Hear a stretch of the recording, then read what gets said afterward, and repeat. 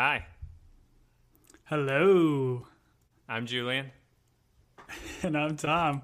Welcome to Team Binge presents The Soil, Outer Range, Episode 5. Is that better? Dramatic. I like it. Okay, wonderful. I don't know if it's not necessarily a lot of energy per se, but I appreciate the presents. That sounds a lot classier. We're here to talk about Outer Range, Episode 5, The Soil. I'm Julian with my good friend Tom.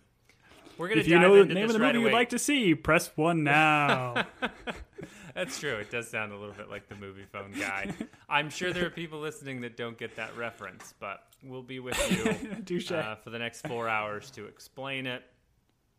This was, as you mentioned before we started recording, the shortest episode. So we're going to get through this one in record time. There's no way it's going to take us an hour and a half to talk about 40 minutes of television. At the top, we'd love to thank those of you that have reached out to us with comments and questions. I've got some corrections to make from episodes 1 through 4 about country artist names that I got wrong.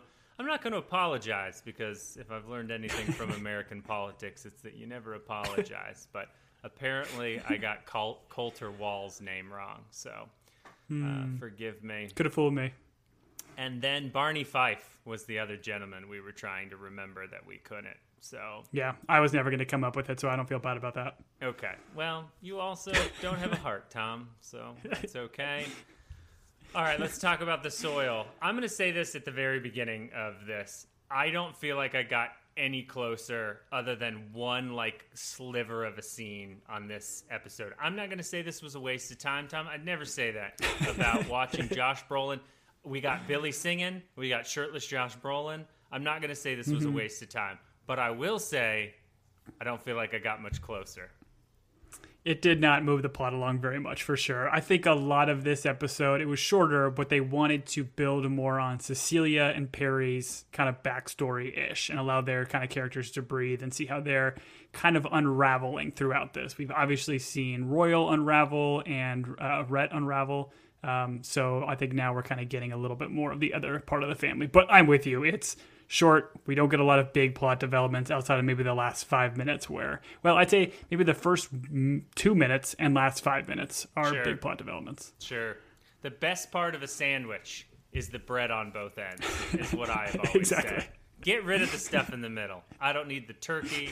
I don't need the mayo. I don't need the pickles. Just give me that sweet bread, and that's what we got on this episode. This is a sandwich, a bread sandwich episode. No, that doesn't make sense.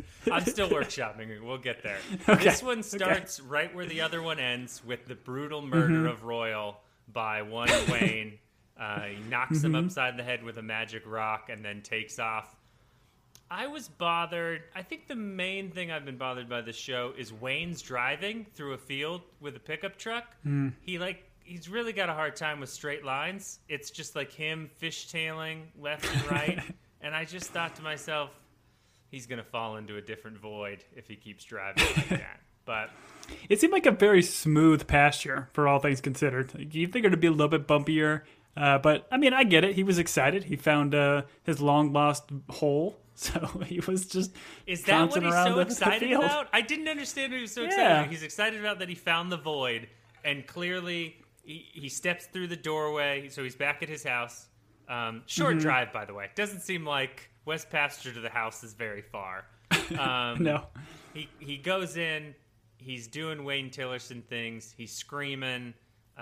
We get Luke, he's got the shirt half pulled down and the Under Armour logo. The guy's never worn anything but a fitted Under Armour shirt. And he's like, I think he's screaming, I found it, or like, I'm the winner. I found it. That's what he shouts. I found it several times. Yeah, he keeps and repeating then he found it. collapses. Mhm. But during that point, we see a flashback of a boy climbing out of the void. And at first I was like, oh, it's a kid coming out of a mine because he's covered in coal dust. But then Yeah, it was like scary movie style. Yeah, upon the seventh watch, I realized it's that black visual stuff they do with the element. And so I think we predicted this, right? And should we be proud of this prediction? I think so. I think you can get 3 internet points for it because, I mean, at this point, I think it's very clear that they were childhood friends, and this is likely where they met. Royal is, emerging crawling from the out void? of this. Okay. Yeah, I think so. And that's why maybe he couldn't remember the first 9 years of his life. I guess the question would be, is this the first time they met? Were they friends just walking around in the pasture and then he fell in and then came back later? I think that's potentially still a question, but there's no question as to that's a kid Royal coming out and that was a kid Wayne seeing him and freaking out and running in the other direction. Sure. And they became instant friends. He says something though, doesn't Wayne? Before he collapsed, he says something. He says, like, Royal, did you see what I saw, kind of a thing. So I think he was still in his mind thinking about when he was a kid, kind of a deal. Or, I mean, they obviously had that fight right outside the void, so clearly Wayne knows Royal knows of the hole, kind of a deal. Right? Well,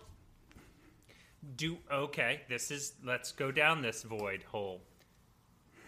When Royal finds the hole in the beginning of the show, it seems to be new to him, right? Yes. So Wayne would know this was a hole because, or like have seen the void before because he watched Royal emerge from it when he was a child. But Royal does not seem to have any memory of the void or the hole before. And so even if he was 9 years old from like 100 years earlier and he came through the void, like he doesn't see it when he emerges, and I guess he just doesn't remember it. Like the void is new to Royal, right? Are we agreed on that? Yeah, I think that's the case. I think when he was his first 9 years of his life, who knows what was happening then, but he's getting out of this hole, and once he's out of the hole, it's just like everything else before that is amnesia. So we don't know how long the hole existed after he got out. My assumption is this was kind of a one-time thing. Closing up, like, because it wasn't like he. Oh, I got the sense it was like closing up as he was emerging from it. It could have been. That'd have been kind of cool. This show is going to give me an ulcer. They better land it so my ulcer doesn't rupture. But so you mentioned earlier when they got back to the house and who's got the Under Armour shirt? It's Luke. Luke's got the Under Armour shirt. Billy. You saw what Billy was wearing, right? Billy's got this incredible, like, it's like a la Ricky Bobby, like a Carol Gaines shirt, where it's just like a big portrait of some like 90s female country singer, and it's got like some like crazy font down there. It was just epic and awesome, and he's singing her tunes. Do you know who the picture was? Dude, I tried so hard to like pause the different scenes to see like the lettering on the bottom. You could see the lady's face clear as day, but I did not know who it was. You didn't. So audience, if you know, by all means, let us know. The issue is we can't Google any of this stuff because you'll run into other things and you don't want to know. I tried Googling Billy's t-shirt or Billy's, country singer shirt or whatever, and of course it showed the one from his funeral and some of the other great jams he's been wearing. So we'll have to find out at some point. Maybe we can do a reverse Google image search on that lady. You just got pictures of that Irish kid dancing. Wayne gets taken. My wife, to your point, my wife was like, I'm trying to figure out who the picture is. Like, I think we even shot back one, like, 15 seconds back frame, just to see. But we couldn't figure it out either. But yeah, Wayne gets taken away in an ambulance, as old sick people do. Royal falls shirtlessly through the void in slow motion. And my wife, who can be very funny at times, said, I wonder what his acting direction was during that falling sequence. Like, what was his, like... I mean, it was clearly space mime. Okay, space pretend like you're in space and that you're a mime, and you just gotta slowly touch the thing. It was a very odd fall. And even, like, the wind that they're blowing on him is very subtle. It's like somebody just like on the side going... Yes. It wasn't a lot. Why are these people blowing on me? What's the direction of this? Oh, that we don't have a wind machine right now, so these assistant producers are just gonna at you. Yeah. It was all Trevor, apparently. Trevor's just blowing on him. Oh, that's right. So then we get bloody Trevor, and he's like, Royal. And I'm like, oh, this is going to be profound. Trevor's going to be like, you killed me, or like, I will avenge me, or something like that. And he's like, time's an MFer. And I was like, okay, well, that didn't get me any closer to this mystery, but whatever. Then Royal... Hey, but it's good to see Trevor okay. Oh, yeah, no. Clearly he's alive in the hole, right? Yeah, it was good to see him back as the Dylan Panther playing linebacker for Coach Taylor. Royal stumbles away, but we know he's okay because what trinket does he grab off the ground before he leaves? Mm-hmm. He picks up his nice little old necklace, so that didn't get taken from Wayne, and it didn't fall down the void, which is good. And then he just kind of he doesn't have a truck, right? Because he seemingly just wandered out there that night. We talked about this. We thought the light was from a vehicle, but I feel like he walks home. I think so, yeah. Unless he had probably a good... Let's talk about this. Hey, if you're ever struck in the back of the head with a magical rock to the point where you pass out, don't get in a vehicle and start driving. I thought he was going to get on his horse. I thought the horse had a strapped on light on its head. Yeah. The horse was a DD. That's beautiful. But yeah, so he gets home and he just takes off at his truck. He doesn't come to say hi to Cecilia. He sees the ambulances and all the ruckus going on, but he just bolts and leaves. Yep, gets in that vehicle. I guess, you know what? There's some things he does in this episode I'm just going to chalk up to a concussion. That's what I'm going to do. Yeah. He didn't go through concussion protocol. No, he did not. The NFL would have let him play because he's the star of the show. So they're not going to take the star out of the game. We're back at the Abbott Ranch and Cecilia, which I would also like to point out, there's a good chance several of these episodes I've called her Cynthia, but I'm going to stick with her real name, which is Cecilia. Cece. We're friends with her at this point. There you go, the big C. The C word, Cecilia, is receiving news over the phone, I think by her sister or some sort of family member, that Wayne had a stroke, and he immediately goes to, I wonder if Patricia has power of attorney, because all she's worried about is the trial. She is not at all worried about Wayne's well-being, and that's okay. Sometimes we hate our neighbors. And then we cut to a fix and fence scene, Tom. And if there's one thing I love, great. It's a fix and fence scene. It's Perry and Rhett. Perry, as a good murderer does, apologizes. He says, hey, I'm sorry for making you an accomplice in my murder and for rage punching that guy in the throat until he died. Does he say that, though? He just says, I'm sorry for not having a better, alibi or backstory for why you were gone. I don't think he apologizes for him being an accomplice. Listen, he does not, and this is, I swear to you, Perry, as much as they try to make him sympathetic, is a murderer. If Perry is getting any sleep during this time, murderer, sociopath, something's wrong with that guy's brain. Best thing. He's been traumatized though, right? Because we keep thinking about, he's traumatized him by all the freaking out and he's killing. Committed? Well, clearly, but Rebecca, they haven't. Well, I guess they do later in this episode mention kind of Rebecca and why she ultimately left, or they had arguments and things like that. But I think it's easy to forget that he has a wife that's been missing for seemingly 9 months, right? I thought it was 7. And we still don't know what's Was what's it going 9 on. or 7? What was the threshold of when you can find a new wife? Maybe it was 6 7 months. or 9? Yeah. You voted for 12. Yeah, 12, full year. They unfortunately both have to go to their grave married because we don't dissolve marriages here. It's against the good book. I got some questions about the good book here a little bit later. Oh man, boy, you and me too, my friend. The only reason this pod is going to be over 45 minutes is because of that Bible study. Don't think I'm not ready. Oh goodness. All right. Don't jump ahead though. You're gonna get my blood boiling. Rhett, as any good little brother does, leads with, "Hey, I'm sorry too. I'm sorry that I helped you cover up your murder," which was just great. And Perry, for some reason, is blown away by this. I don't know. The one thing I just found I didn't understand is outside of the police station, Perry goes, "Listen, I'll go back inside and confess." And it's kind of let him. Like, he did something wrong. I realize we're all going to go down at this point, but like, they're not going to get away with this, right? Unless they all jump in the hole, they're not going to get away with this. There's going to be a reckoning.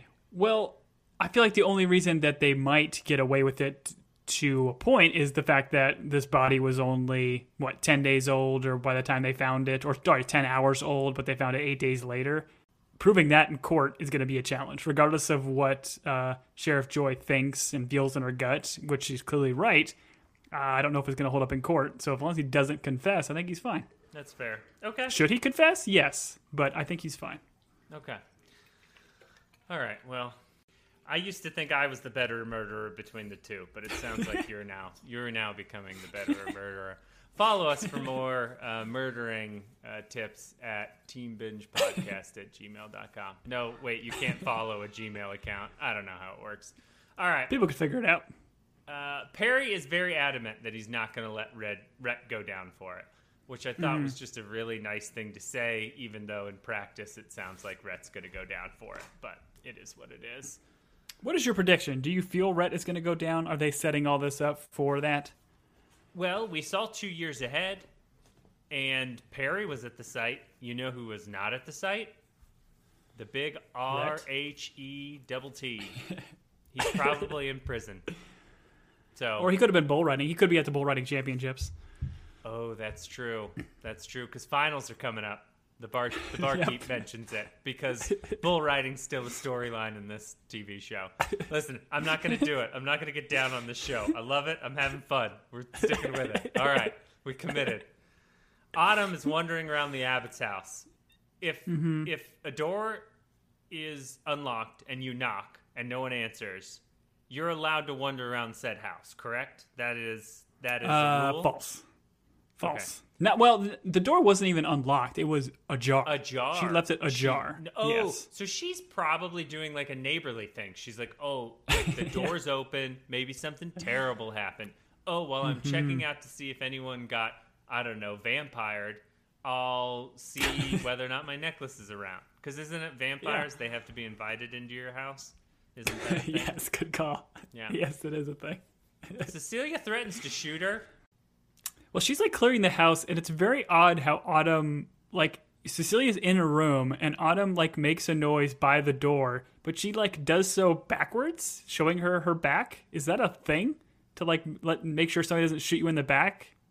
No. It was just super odd. No, I don't understand the layout of this house. We determined during the after party layouts of houses are not something that I understand. I don't know how to get out of the room I'm currently in, but, I just liked how Cecilia had that line, like, I don't know. I would love to be this quick in real life. I'm not this quick in, like, a stress situation. But anytime someone's, like wandering their house with a gun and they have a line like, don't think I'm not the type of person that won't shoot you in the back. Like, have you thought of that in a previous situation? You're, like, lying in bed and you're like, you know what, if I'm ever in the house and someone else is in here and I threaten them with a gun, this is what I'm going to say. If they're facing me, I'm going to say something about shooting them in the face. If their back's turned to me, I'm going to be like, hey, I'm not afraid to shoot you in the back. If they're facing me sideways, I got to come up with smaller target. Sideways. Smaller target. Yeah. Anyways, she just had that locked and loaded in the same way she had that handgun locked and loaded. But no, I'm with you. It didn't make much sense other than a writer was like, hey, I've got a really cool line that Cecilia can say. Right. Autumn just needs her necklace. That's all she's there for. She's there for her. She's like freaking out, right? Like the fact that she doesn't have it anymore, it seems like a part of her is missing. And she's like almost like jittery. Oh yeah, she's you get clearly that sense? distressed. Yeah. I did appreciate the whole back and forth about, she's like, yeah, Royal won it in a poker game. And she's like, oh, that's such a binary way of thinking, winning and losing. And Cecilia's like, no, that's poker. You win or lose. Like, that was just a great back and forth. But you can clearly see that Cecilia does not like Autumn in the least. Well, she just doesn't know anything, right? In her perspective, she just assumes that Autumn is behind something in all of this mystery. Oh, you think she thinks it's that deep, or you think she just... I just feel like she's upset because someone is in their business during a stressful time.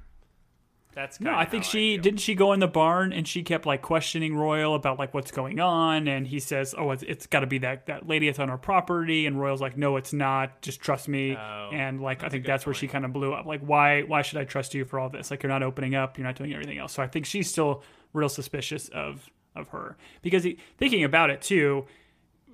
She has no idea about the void, the whole anything else going on. Like the only new thing kind of in their life right now is Cynthia. And obviously a little bit of light murder. So, or sorry, not Cynthia. Autumn is new in Cynthia's life, yes. Right. You got me calling her Cynthia now. It's Cecilia. It's Cecilia, which I just corrected in the outline, which said Cynthia. I saw you. You're welcome, buddy.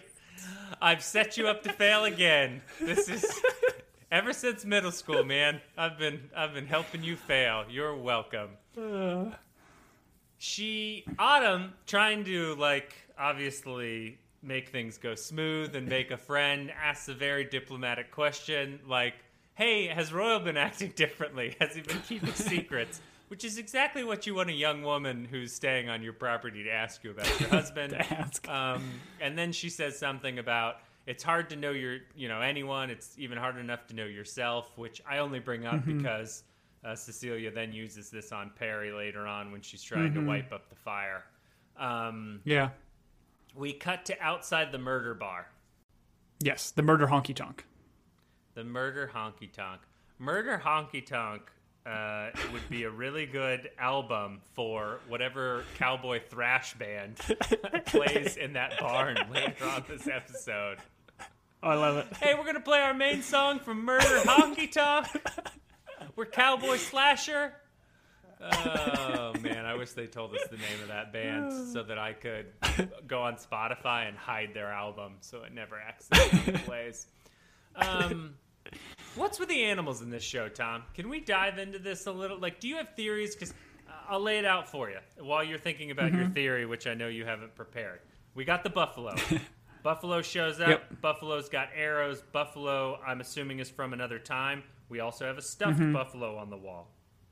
Later in this episode, we're going to have a bear and a stuffed bear and a baby bear and the bear that the porridge is just right. And then we have, in this scene, a hawk that seems to know what's going on in this parking lot. This hawk is very knowing. And not all hawks are knowing. I know some hawks that aren't knowing. I watch them fly around my property. This hawk is very knowing. What is happening with the animals in this? I don't know. My only thing is, is it, spirit animals for these people? Is the buffalo, royal spirit animal? Joy, we've established her last name is Hawk. It's Joy Hawk. And there's, a hawk up on the ceiling of this honky-tonk kind of looking down at her. She kind of gives the hawk, an ominous look.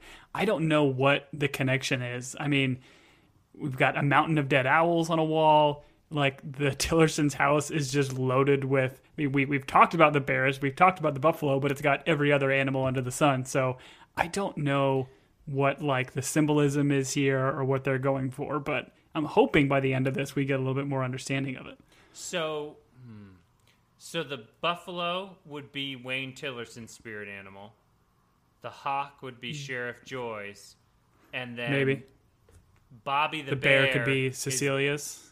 Billy's spirit animal. Because in the flashback, Billy really has a moment with Bobby. So yes, I do appreciate he gives the bear name. I think our issue is we don't hear that bear sing, so the show's not giving us what we want. I don't know. What's your take? Do you feel like they're putting something in there? Are these deities that are overwatching all these people? The only thing I can think of is Wayne makes a comment during this episode where Billy asks, hey, where do you think the souls of these dead animals go? And Wayne says, oh, they get swallowed up by the earth, and that he hopes they come back with a vengeance. We're not quite there yet, but we can get into it. So I don't know if this is reincarnation type stuff. I mean, that buffalo comes in at a very critical time during that poker game. Right. So at the very least, these animals all speak English. Speaking of English, the investigation furthers where we go and talk to one of the bar workers who speaks Spanish, and we find out that Perry was the one fighting in the yard, not Rhett. as much as Sheriff Joy wants Rhett to be the culprit, and she's like, are you sure it's not this guy? Are you sure it's not this guy? Which, I don't know if that's how lineups work. I don't even know if they do lineups anymore. Andy, you can add us. But she is clearly zoning in on Perry a little bit more. Mm-hmm. Yeah. And you brought this up earlier, and I had this thought as she's, like, going through this, like, because she's clearly focused on the last night anyone saw Trevor. But the coroner said the body was only 10 hours dead, and that was 8 days later. So it feels like, to me, like, maybe she, like, if you were a police officer and you didn't know anything about the Void or time travel or Lost or dumb TV shows, like, why would you still be following the lead? You know, if you're assuming he lived 8 more days, like, wouldn't you be, like, widening the net of people you'd be talking to? Does that, I don't know. Like, I just didn't understand. I think it's fair. She just doesn't have anything else to go on right now, right? And she still feels like there's something to tug on with this string with the Abbotts. And, like, she knows something's fishy. She knows the Abbotts have been fishy with everything else going on. Like, sure, it was 10 hours, but maybe they held him captive for 8 days and then killed him and put him in the woods, 10 hours later. Like, I don't know, but I don't think she has anything else to go on. And, like, we kind of find out later, she's just kind of following her gut and chasing a hunch. They would have had to keep him in a human cage for 8 days and then go beat him on the West Pasture hillside, which is a thing, and do it without dragging him or any signs of malnutrition. Or anyways, all right, I'm not going to get into it. I'm just saying. Listen, if you need a human cage, I can get you a human cage. It's no big deal. I got a guy. You got a guy. I got a guy. Cage guy. Oh, yeah. I don't know if that's, yeah. All right. Sounds terrible.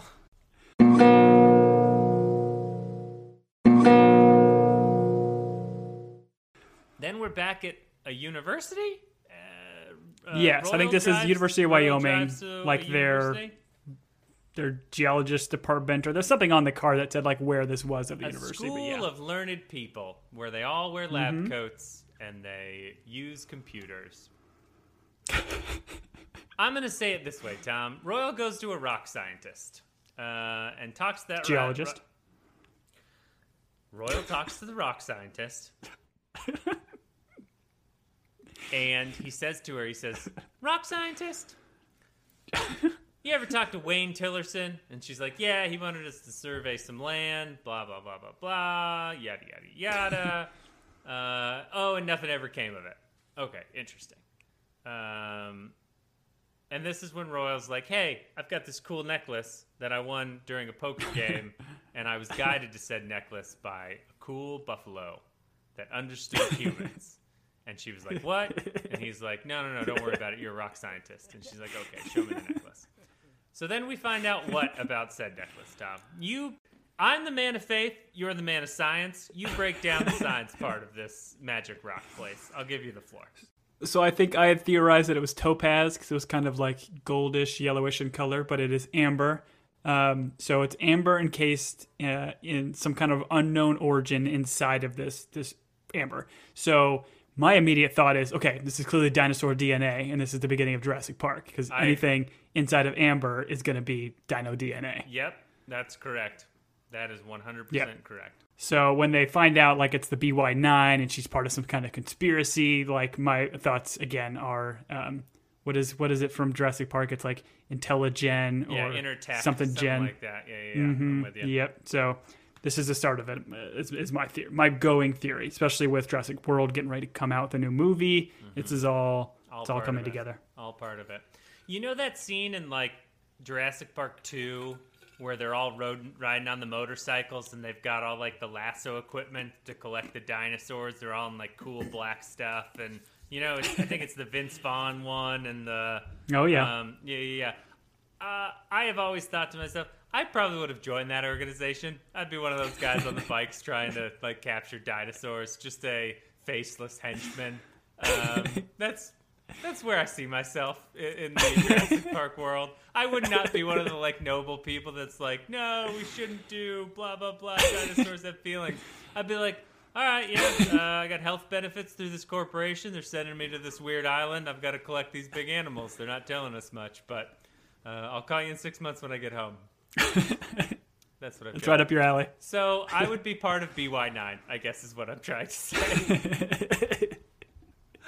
But I guess we do find out that BY9 is a mining company. They don't say it Yes. explicitly in here. I think when he calls, like, it's they're mining. So they're going to apparently be the ones in 2 years plus time that are going to be, I don't know if they're mining for this specific substance or what it is, but... Dino DNA? You think they're the Dino DNA. DNA mining company? Oh, man.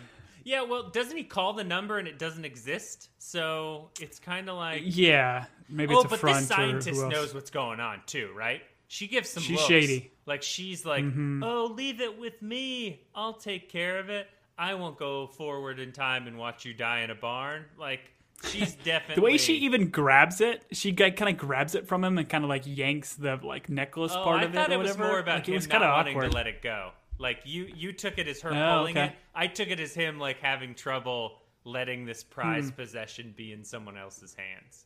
That's how I Okay, took it. I like it. But he doesn't get his answers there. He doesn't need to get his answers there. Not at a learned university. He's got to go to the place where knowledge is stored, Tom. Where does Royal Abbott go to find the knowledge of the world? A good old-fashioned library where he goes to find somebody to go on the internet for him. Which, I mean, this is so brilliant. It's because it's just 80 as years easy. old. Well, that's what's so funny, because like it's just as easy to like have him pull out his phone and like do a quick Google search. But the fact that he doesn't get that because he's like a true rancher that just doesn't get the internet, knows what it can do, but cannot do it himself. And I don't know who this poor woman is that has to search the internet for him. She looks but so then like he annoyed. sees like the contact info and he's like, oh, contact. I want that. That was so great. I love that little touch. That was incredible. We have found out he doesn't have a cell phone, right? Does he have a cell phone?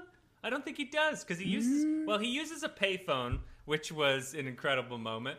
You probably need to explain to half the audience what a payphone is, but because I don't know. I don't think so. and they make a comment. I thought they made a comment about the watch thing. They're like, "Hey, you should probably get a phone because your watch is off." Oh yeah, I think you're right. Mm-hmm. Anyways, he calls BY9 on a payphone, which is something that Superman used to use to change into his costume. But you put corners into a machine, and then you can call, I don't know, people at jail or call from jail. I don't know how it works. Anyways, BY9's a mining company, but here's what I wanted to know. Okay. Here's where The we're at, Julian Tom. sigh. I sigh because I hate thinking too hard, and this is what happened. So there's a picture on the wall of that scientist, that rock scientist, rock doctor. I actually like rock doctor. That's a Doctor B-52 sounds more song. Musical though. That's the It's a issue with Rock B-52 Dude. song. Yeah, Rock Doctor. Do, do, do. Rock Doctor. I'm do. unfamiliar. I'm unfamiliar unless they played it at Bible studies. I'm unfamiliar with it. There is a picture of her standing in front of a BY9 sign. Like there's a picture. Mm-hmm. It's like a poorly photographed. Very bad movie Photoshop. picture. He calls and the number doesn't exist. Does BY9 in this current timeline exist? Or does he not get it? Well, no, they go on the internet and the company It's got exists. to. But she has the picture. Like, unless you're saying that this rock That scientist she is came traveling back in through time as yeah, well. That's what I'm saying. Yeah. No, I it don't doesn't think work? so. Okay. No. Doesn't work mainly because the librarian finds their website and it doesn't. All right. I pulled on the thread and nothing came out. I'm not ashamed. Listen, I'm not ashamed to ask the questions. All right. I'm not ashamed to ask the questions we're all thinking. Speaking of asking questions we're all thinking and really being confused, let's dive into the Bible study. Oh, let's. Wow. All right. So Cecilia. Now, can you just tell me, like, never been to a Bible study, wasn't Sure. really raised religious, don't go to church. Is this, if I were to go to church, is this what I should expect? No. So this is not a church service. This is a Bible study. And so nowadays they'd probably call it like a small group. And it's just where like a group of people once a week get together, they like read a portion of the Bible and then they talk about it. What it means to them, how it relates to their life. Think of it like AA or NA in your case, which you're familiar with. Okay. I'm so glad you got off the white lightning, Tom. You just sit around and essentially, it's like anything. It's like therapy. You sit around, you kind of talk about your life, the things that are going on, with the added element of, what the Bible has to say about some things that are happening. But now, bears, and 42 dead children. Is that a common Bible verse to discuss with friends? It's one of the main ones. It's one of the tenets. Okay. It's one of the tenets of the Bible. It's pretty much the first one you're going to hear about. Because they want to weed out pro-bear people and anti-bear people, and also they want to weed out pro-children people and anti-children people. Gotta be anti-children if you want to chase down this verse. That's why I'm a little kid liver. All right, so this is an Old Testament story about Elijah. I'm not going to dive into this. I appreciate a story, or I appreciate a TV show that finds one of the crazier verses in the Bible. You know what? I backtrack that. Like, partially crazy. There's a lot of crazy. I'm going to get in trouble for that statement. But one of the more off-the-wall ones that's tough to, relate to, which is about the prophet Elijah cursing 42 children and then 2 female bears coming out and mauling those children to death. And the woman that's running this Bible study, her transition of, so, how does God's judgment play out in our own lives? I'd be like, if I was in that Bible study, I'd be like, wait, what? What just happened? I gotta be honest, I don't remember this story. This story did not, hop out at me. So naturally, I had to go to the internet and figure out what was going on here. There is a translation argument that can be made that the dead children in this translation is actually not like dead children. It's more like it's not actually kids. It's like a certain term for servants or youths or something like that. Older people, essentially.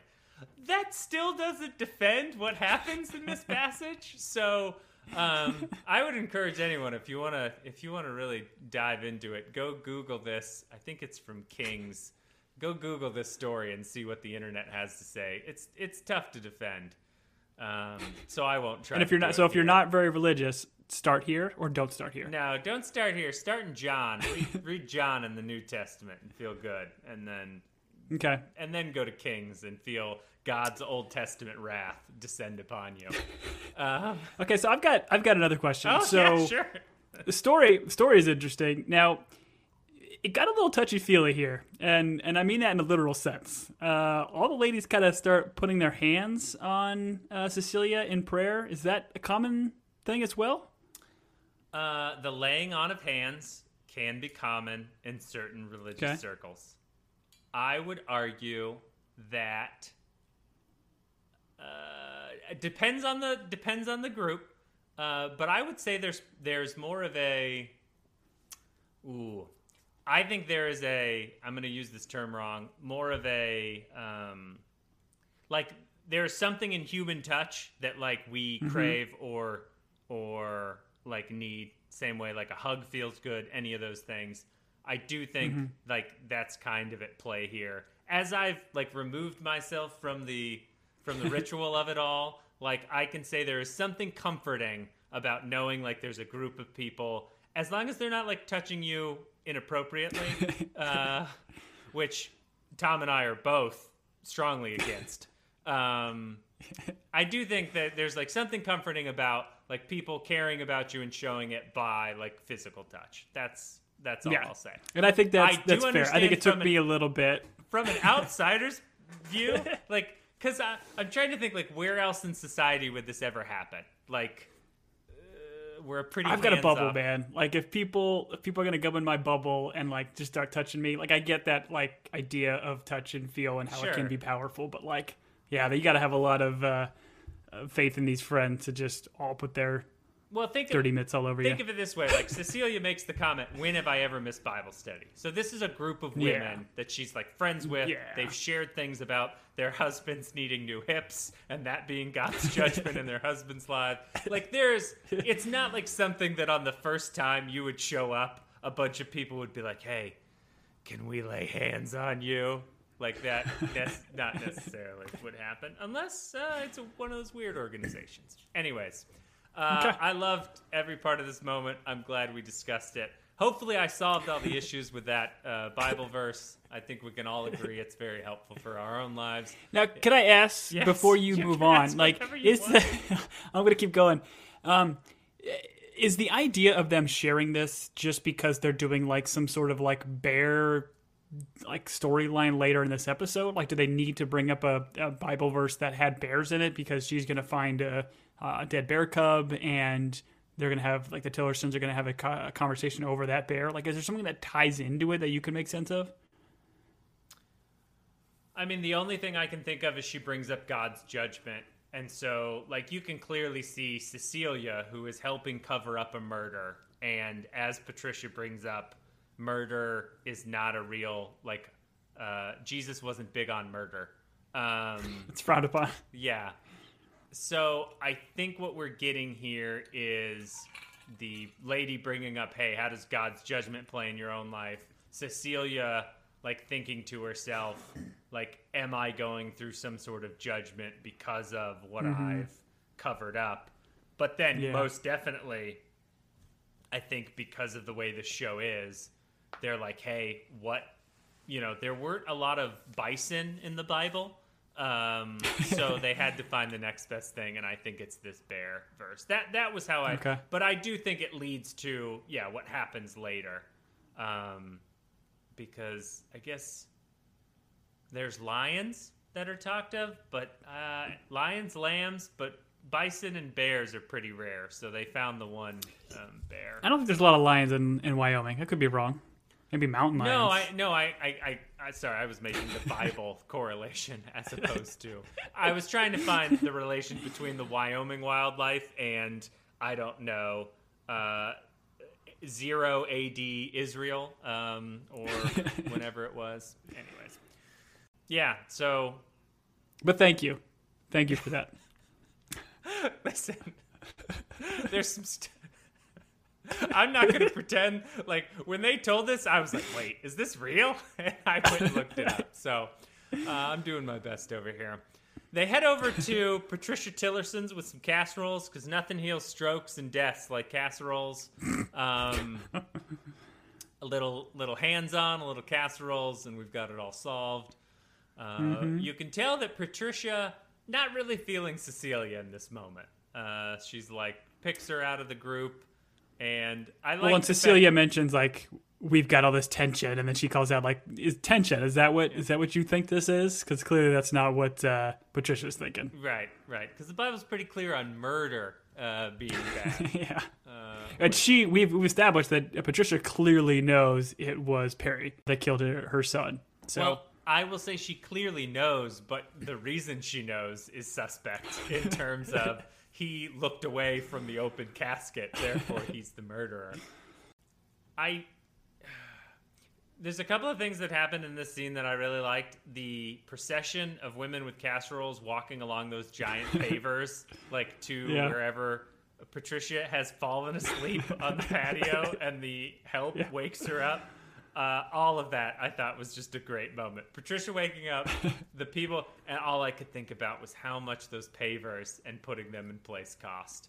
But that's neither here nor there. We then are back at the farmhouse, the Abbott house, and Cecilia gets distracted.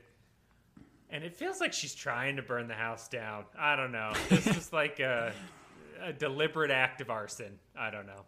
The second she put that cloth down, my wife was like, that cloth's a little close to that open flame. And then 2 seconds later, poof. It was a great call. Yeah, so she puts that out, and then she finds a baby bear out the window, I believe, which causes her to run out there. And yeah, I agree with you. I think the Bible story and the baby bear are not a coincidence. There is a correlation here where she's got bears on the brain. I got really worried this whole time because she runs out to that bear cub, and this is Wyoming, and they've got murderous bears out there. And I was like, get away from that cub. Like, as soon as that mama bear shows up, you're getting mauled.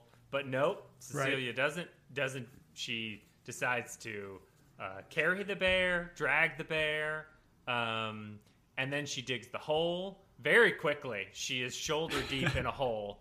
And I thought to myself, did Cecilia dig the void, Tom? Is Cecilia the one that's digging the void? No, because we've established that shovels cannot survive the void, so... Well, here's the other thing. If Cecilia found the void, she would have filled it, because she can dig so quickly. So quickly. And then... They called her Dig Dug in high school. Dig Dug. Oh, where's Grayson? Oh, man. But she doesn't use the hole, right? She doesn't... It's weird. She gets, like, some, like, moment Tom, of... It's weird explains this whole show, by the way. Thank you. That's the subtitle of this show.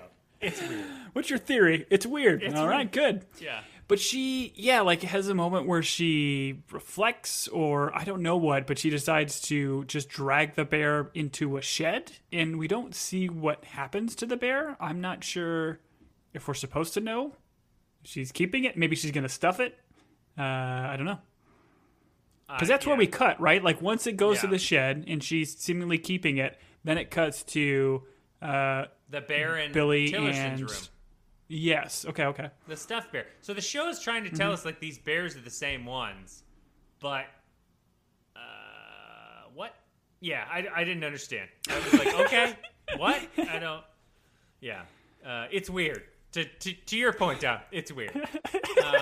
Nailed it. And then we've got Billy sitting with his father, who is on death's door.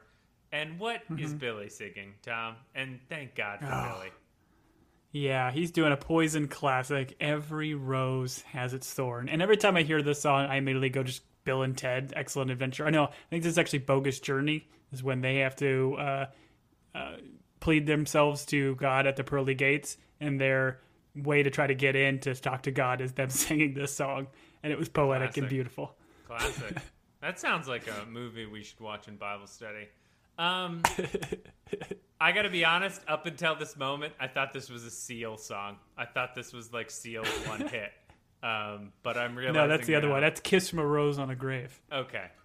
That's the whole title of that song? Kiss from a Rose on a Grave?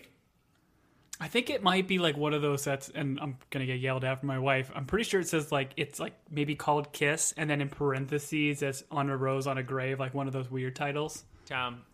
I could be wrong. Tom, blink if your wife's yelling at you a lot. Blink, give us a... Listen, me and my wife argue. I wanted to move back to California. She wanted to live in Arizona. Oh, you're a real life Perry, that's for sure. Yep. All right, so we cut to It's just called Kiss from a Rose. Okay, on a grave. Yeah. Got it. That's how I'm going to think about it for the rest of my life. Until there's a rose thrown on my grave. The bear's the same bear. The bear's name is Bobby. We get a flashback where Billy is like, hey, Dad, what happens to animal souls when they die? And did you get this? Which, can I say, Wayne, this is a question. Sorry, this is a question that you feel like Billy would be asking his dad if he was like 12 and not like 30. Listen, I'm going to say this again. I don't know if Billy is all there in the brain. That was funny. What happens to animal souls when they die? Wayne says they It's a get fair swallowed question. by the earth, and then the earth spits them back out. And then he talks about he hopes they seek vengeance. And the lesson he teaches his young son, but not that young son, not too young a son to be asking these questions. Billy's like, hey, if something ever happened to you, would you want us to seek vengeance? And Wayne, being a great father, goes, yes, seek vengeance at all costs. Scorch the earth. He's like, if there's even a glimmer of some sort of falsity around my death, murder everyone. So that's probably where Billy went weird and started. Well, and we've seen in the flash forward that Luke seems to take that to heart, right? Like, as he's taking a gun and he's shooting at Royal when he kind of hops back into the hole and leaves. but we don't know. Yeah, is Billy going to try to take matters into his own hands at some point? That gunshot Because I agree, wound he seems healed just pretty very quickly. impressionable. Royal, Yeah, it's a Royal's flesh not wound. even. Yeah, it's a flesh wound. In and out, through and through, through and through. Oh, Josh I love Brolin, it. man. You seen that guy shirtless? Oh, he looks He's fine. incredible. Guy could kill half the universe with a snap of his fingers. All right, we're back at Luke and Patricia. Thank you, show, for telling us there's no power of attorney. There's no way to do business while he's incapacitated. And Patricia encourages Luke to find out a way to pursue the Abbott land. My favorite moment in this is where Patricia's like, listen, you think Wayne would let people say no to him? And Luke's like, no, he wouldn't, but I'm not him. And Patricia's like, yeah, you're not him. Like in a very like disappointed mom way. Yeah, I don't know. Like, Oh, go I ahead. was gonna say because he's clearly crazy, and the mom knows it. So like, I don't know what the mom wants from this. Like, maybe wants her to be part of him or like pieces. She but went, yeah, I she mean, I think wants for the the better, it's aggressive. not. Yeah, she wants the aggressive part of him. I would say Luke is probably like sensible enough to gather some of the good traits of his father and dismiss the Yeah. poor traits. But I don't know. I just thought that whole moment was funny, where she was like clearly disappointed he wasn't a like raging, angry person who would push all these people. But yeah, that was a great scene. I don't know. Maybe Luke's the hero of this show. I don't know. We cut to Joy's office. Sheriff Joy, she's looking over the case. Matt comes in because they're going to order food from Lynette's, which everyone knows Lynette's got the greatest, So I good. don't know, bread So good. sandwiches. And she makes the comment, which I think I get her point. She's like, how many times did I sit across from Perry, like talking about his missing wife? And so like for now, him to be like a murderer, I think the betrayal there like is palpable from like Sheriff Joy's side. So I don't know. I thought that was an interesting way they conveyed that. And then I think it's even funnier that Matt's like, listen, I just think Perry's a good man. I think Perry's a good man. Yeah, what's your gut say? He's a good man. Yeah. But the thing I feel like is kind of interesting here is she hasn't established any motive at all yet. Like, she still has it in her gut that Perry did it and that it was some kind of scuffle outside the bar. But I think it's kind of interesting that she hasn't like tried to go down that thread. Like, why would Perry do this? Because like she knows he's a good person or a good man based on conversations they've had. You would think she would maybe even start to think is an accident, but she's never positioned that to Perry. Like, hey, did you accidentally do this or something like that? That's fair. That's fair. I mean, does she know about the land dispute? I guess that might be motive for why Perry would be so upset with the Tillersons. But maybe there's tension between these families, biblical tension between these families going back 4,000 years, you know, from when the Yeah. earth was created. Who knows? No, it's a good point, though. Yeah, she does not have motive. She doesn't even have a belt buckle with DNA on it. She doesn't even have the right person's DNA. I don't know what she's going on, Tom. I don't. Gut. But then Sheriff Joy tells a story, which, heartbreaking story. Like, I did not enjoy it. I felt like this was it was like a way to illustrate that even good people that are like good men can still do terrible things. I really felt the Juilliard playwright in this scene, and I'm not trying to like minimize it. Like, it's terrible. It feels like we could have, I don't know. It feels like we just could have gotten to Perry being a good man but still being guilty. But I liked your transition to I'd like pasta salad or potato salad or something like that. Yeah.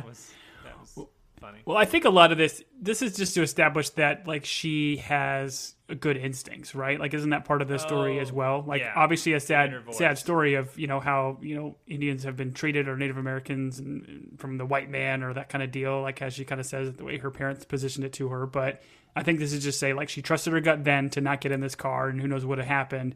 And she's trusting herself now. And she kind of whispers underneath her breath before she says, yeah, give me the Cobb salad or whatever she orders. She says like, he did it. Reinforcing that Perry did it.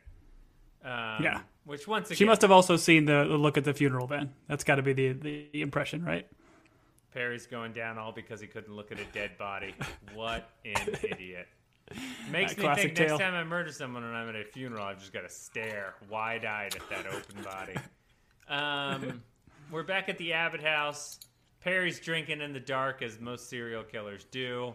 Cecilia is wiping up burning, as is normal. When you burn something, you can wipe it away with a wet rag.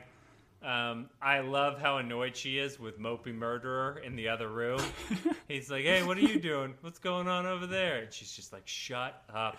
No one wants to talk to you. You're the Where's your dad? Go see your dad. Yeah, hang out with him. Go play with the void in the West pasture. Yeah, so I enjoyed all of this, but like you mentioned earlier, though, this is where Cecilia gives that line back to Perry, right? In terms of, and doesn't even make like eye contact with him. It's just kind of like with her back to him, says the line about like not knowing people and also not being able to know yourself truly. Because I think Perry's having this moment of crisis. Well, he's obviously had plenty of moments of crisis, but he keeps thinking like he's got like bits and pieces of his father, and he doesn't know like what to make of it. Sure. I think it's been like 9 or 10 days since Perry's murdered, and he's getting the itch. I think that's what it's come down to. He needs to kill again. Perry goes into town to get a drink alone, which is obviously, if you're going to drink alone, you want to drive into a crowded honky tonk into town and have a drink. He runs into Autumn. They have a great meet cute, one of the classic rom-com meet cutes of all time. He's like, hey, what are you doing here? She's like, oh, I was looking to see if Royal would show up. Looking for your dad. And he's like, oh, she's like, classic meet cute. Yeah. She's like, oh, what are you doing? He's like, oh, I'm trying to be alone. She's like, sorry. The chemistry flying off the page, out of the television. I don't know. Off the phone. However you watch this, I don't understand. Then Perry offers to take her out of town to a place that's different, which is definitely what a murderer would say to a young woman. Like, hey, I know this place. It's not here in town. It's pretty different. If you're cool, you'll want to go. And she's like, oh, I'm cool. I want to go. And then murder. That's exactly what. Just hop in the back of my van. I got this cool new bike with some new candy. You're going to love it. Do you like candy necklaces? I see you're missing a necklace. Here's a candy necklace. It doesn't have shifting weird black stuff, but you can have it. You can eat it. Murder. But no, we don't go to a murder. We go to where music is murdered. We go to a cowboy metal show, which I was blown away by. The fact that the singer had a cowboy hat on was, in my mind, I was like, these places exist. I guarantee this band exists. These types of places exist. My version of country music is probably a very dumbed-down Nashville version, but this is where the real cowboys go. This was unique, to say the least. Like, I did not see this coming. The catchphrase it was crazy. This was weird. Sorry, this was weird. But I don't know. I thought it was fun. It's like a weird slice of life that exists out there. It's just like a smaller culture, I'd imagine, with cowboy death metal dudes. But yeah, they're washing it up. They're having a good time. I feel like the cowboy hats kind of ruin like the headbanging a little bit with like getting your hair going. Sure. But yeah, man, they're having a great time. Not necessarily my cup of tea in terms of music or moshing. I have listened like when I grew up to like some like punk bands. When I'd go see them live, they would do like mosh stuff, and I always stayed well away from that. But I don't know. Did you ever mosh when you were younger? No. You have any mosh stories? No, there wasn't a lot of religious concert moshing going on. It was all very tame. A lot of laying on of hands, but in a gentle way, not in a moshing type of way. I think in the like opening bands of maybe a Thrice concert, there was moshing going on, but no, I would never endanger this temple of a body by being punched in the face by someone's ball-bearing bracelet. I don't know. That's not what I'm in for. But I did think it was interesting. It was like these two people, like, because they're both like screaming, right? They both like get into it. Yeah. And they don't necessarily mosh, but they're screaming. I think it's just like a visceral thing, right? You can just like release your anger, your tension. I think they do even do a little bit of moshing. I think she pushes some dudes around. Yeah, I mean, two things will release the tension in a body. And Perry knows this. You go to a cowboy mosh pit and you scream. And the other is have the blood of your victim on your hands as you take their life. That's what Perry's looking for. Simple. He's a simple man. Those are the two things he looks for. I think there's a third one, but I'll leave that to the imagination. Okay. Does it involve hands? Anyways, we're then at a different bar, a much calmer bar, Rhett's bar, we'll call it. Orders a drink, orders a beer and a whiskey, which is a normal thing people do. Sees Maria. She's over there shooting the old billiards, the old 9-ball. He tips his beer to her. And then we get some fun violin orchestra tuning their instruments while these two go to a hotel. We're not at anyone's house, yes. Right? This is a hotel room? No. Yeah, Man, they're definitely getting like a... Must be nice to live the life of a cowboy rodeo star where you've got hotel money for Friday nights. Well, this is one of those hotel rooms you're paying by the hour kind of thing, I think. Oh, no. That's the prostitute. Interesting. That's where he gets his money. But, I don't know, there's odd music throughout this entire episode, and I think this is the one that stands out the most. Because like you said, it's not like some like pretty violin music. It's just chaos. It's like they're, to your point, like tuning their instruments, and it gets like louder and louder and like crescendos kind of at the end. And I just don't understand what they're going for here. If it's just because they've established that they've had a relationship since they've been young, and they've never come together as like a couple, a married couple, and now they're kind of finally doing a married couple. Yes, sure. So now they're kind of finally like being intimate, and as opposed to it being like, I don't know, typical like lovey-dovey kind of music, it's just like, I don't know, like almost like horror-ish in this whole sequence. So I don't like. Does this have more? Just got warm over here, Tom. You were describing those violins and that. Yeah. Listen, I've got a wall of smut that I can tell you about.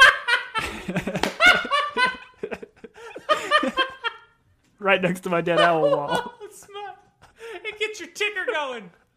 Oh, incredible. But like, I don't like. It made it almost seem like there was like something menacing about this scene, and this is not true. But this is not a real theory. I'm going to throw it out there. Were they making Autumn? Boom, mic drop. Were they making Autumn? This relationship that they just had in this 1 hour quickie Motel 6 here, maybe they are making future baby Autumn. Interesting. Time is a construct. Time is an MFer. Is an MFer.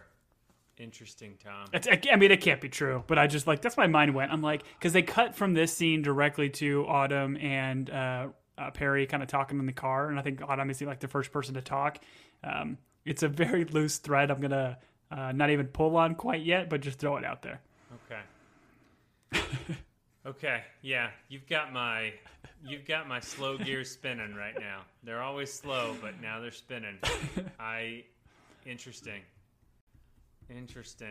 I did not think of that, but I really like it. Like, there is a weight to what's happening in that room. I like it. I like it a lot. Okay. All right. I don't have an answer just for a you, pondering. Tom, but yeah. Just to ponder. I'm going to ponder it later on tonight, that's for sure. Wait, what? All right. Then we're outside, and we've got Perry and Autumn talking on a tailgate, as country folk do.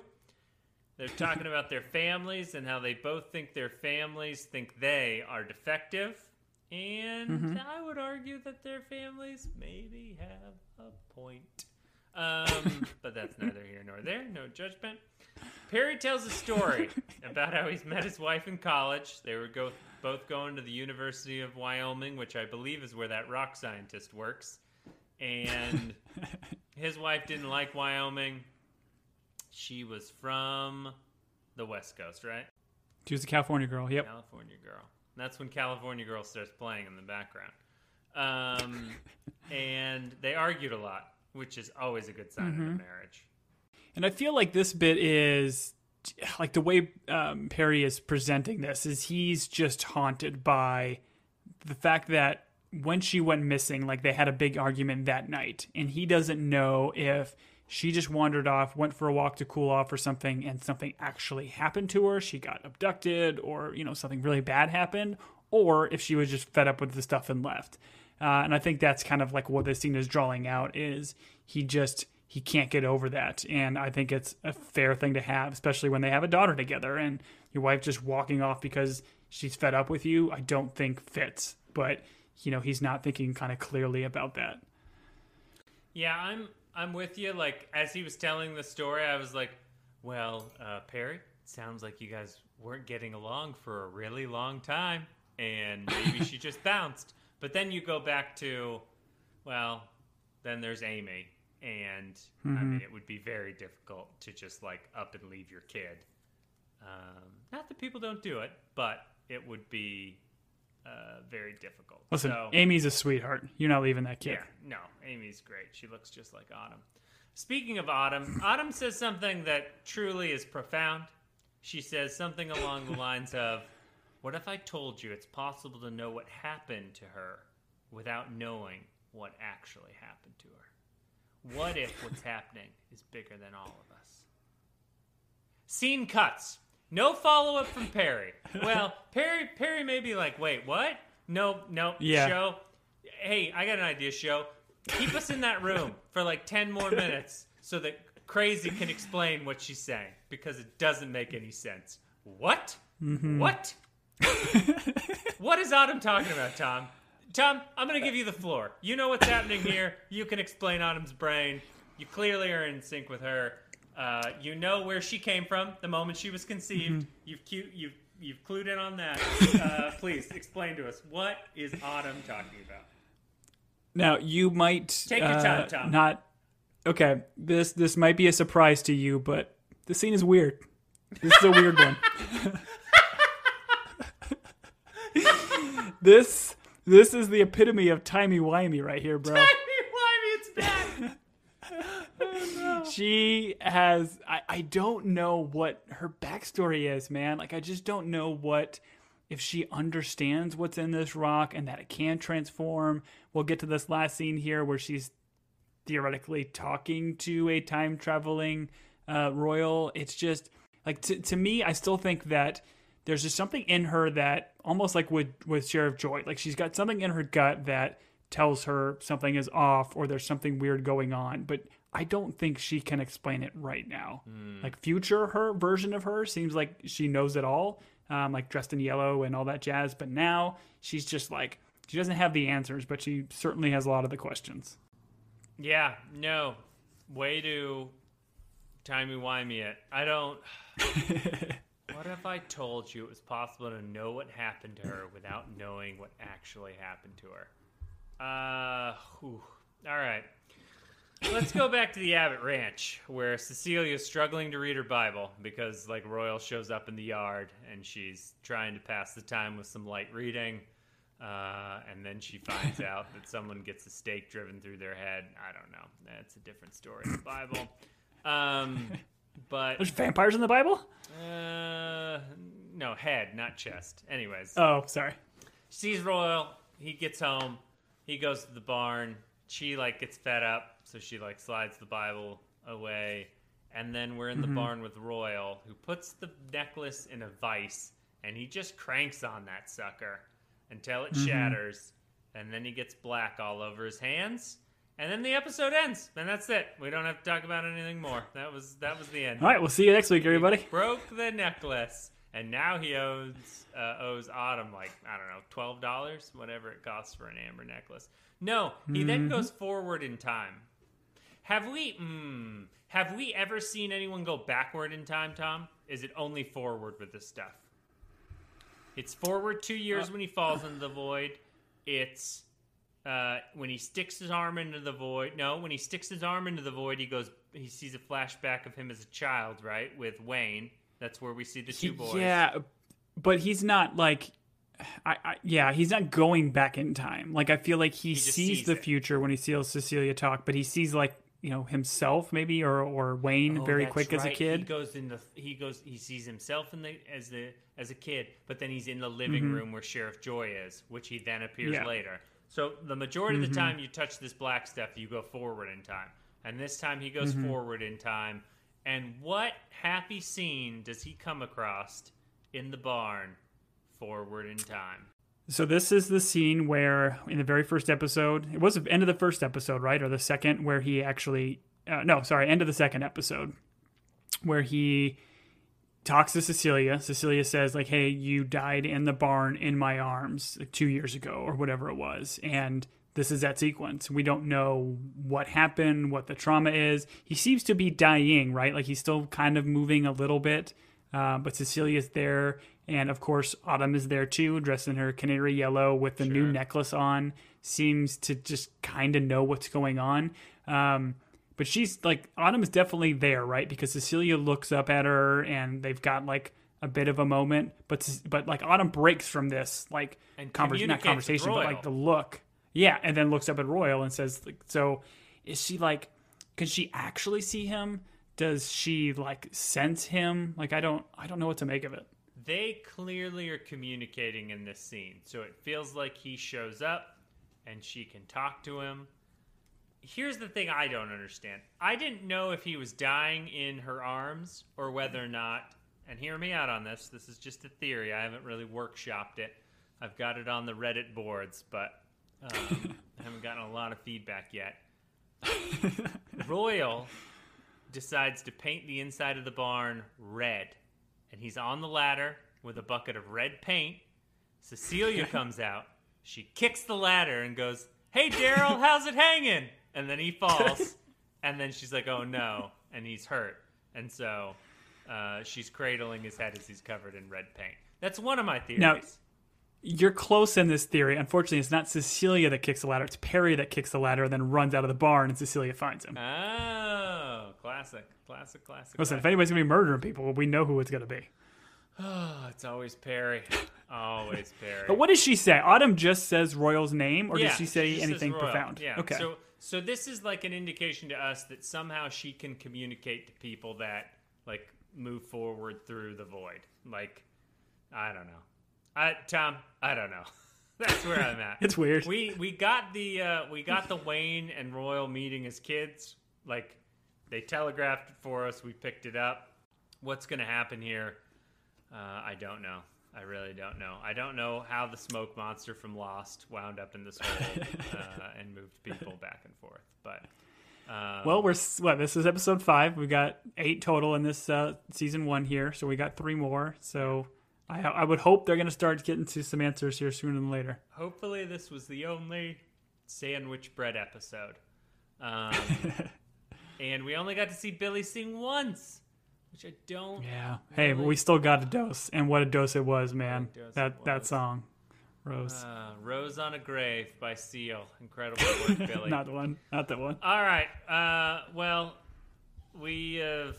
I don't know. I'm still enjoying the show. I like being confused. Unlike the after party where I saw all the angles and knew exactly what was happening, or unlike Ted Lasso where I knew exactly where it was going and when he was going to have a mental breakdown.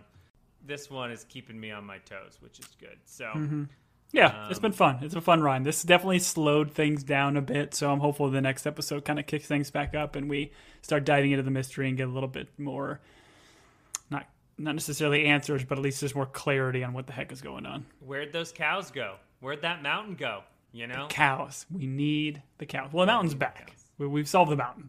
It was a quick mystery. Yeah, we did. But the cows. Okay. We got to get the cows. But it may not be the same mountain. Anyways, for those of you that are watching with us, by all means, reach out to us at teambingepodcast@gmail.com. Tom also runs our social media. The banker from... yes, we did get a... yeah. So, yeah, Instagram, Twitter, we'll say when we have like new episodes out. The bank manager from the fourth episode, so that who got after Maria, who taught Maria how to open a bank account. Yeah, I'm gonna look up her name here real quick. All right. But she liked our Instagram message, which we appreciate. So it's good to see that we're getting love and support from a budding actress. I would also like to point out during our time we've gotten love from Roy Kent, Christopher Miller, or Phil Lord. Which one was it? Lord and Miller. While we were watching the after party, both we're all good reached friends. out to us on Twitter. And, yeah. Don't quote us on so that. So it's Cindy Lynch Lipper. Lippert. No, it's it's close. Lippert. So thank you, Cindy. I don't know if you're listening. You probably just saw a tweet on Instagram or whatever, but I hope she's listening. I want to believe she's listening. Listen, if Maria's listening, Maria, add us. You can come on the podcast. You could do the next one with Tom. Anyways, I'm interested to see where this goes. We appreciate those of you that have stuck with us in a show that is not Ted Lasso. And they are doing an after party season 2, which we will definitely talk about. And eventually we'll get to Ted Lasso season 3 because that's where this all started. But Tom, I appreciate the journey. Thanks for chatting about this show with me. I look forward to next week where the episode is going to be called The West Pasture. I'm going to Family? I think it's called The Family.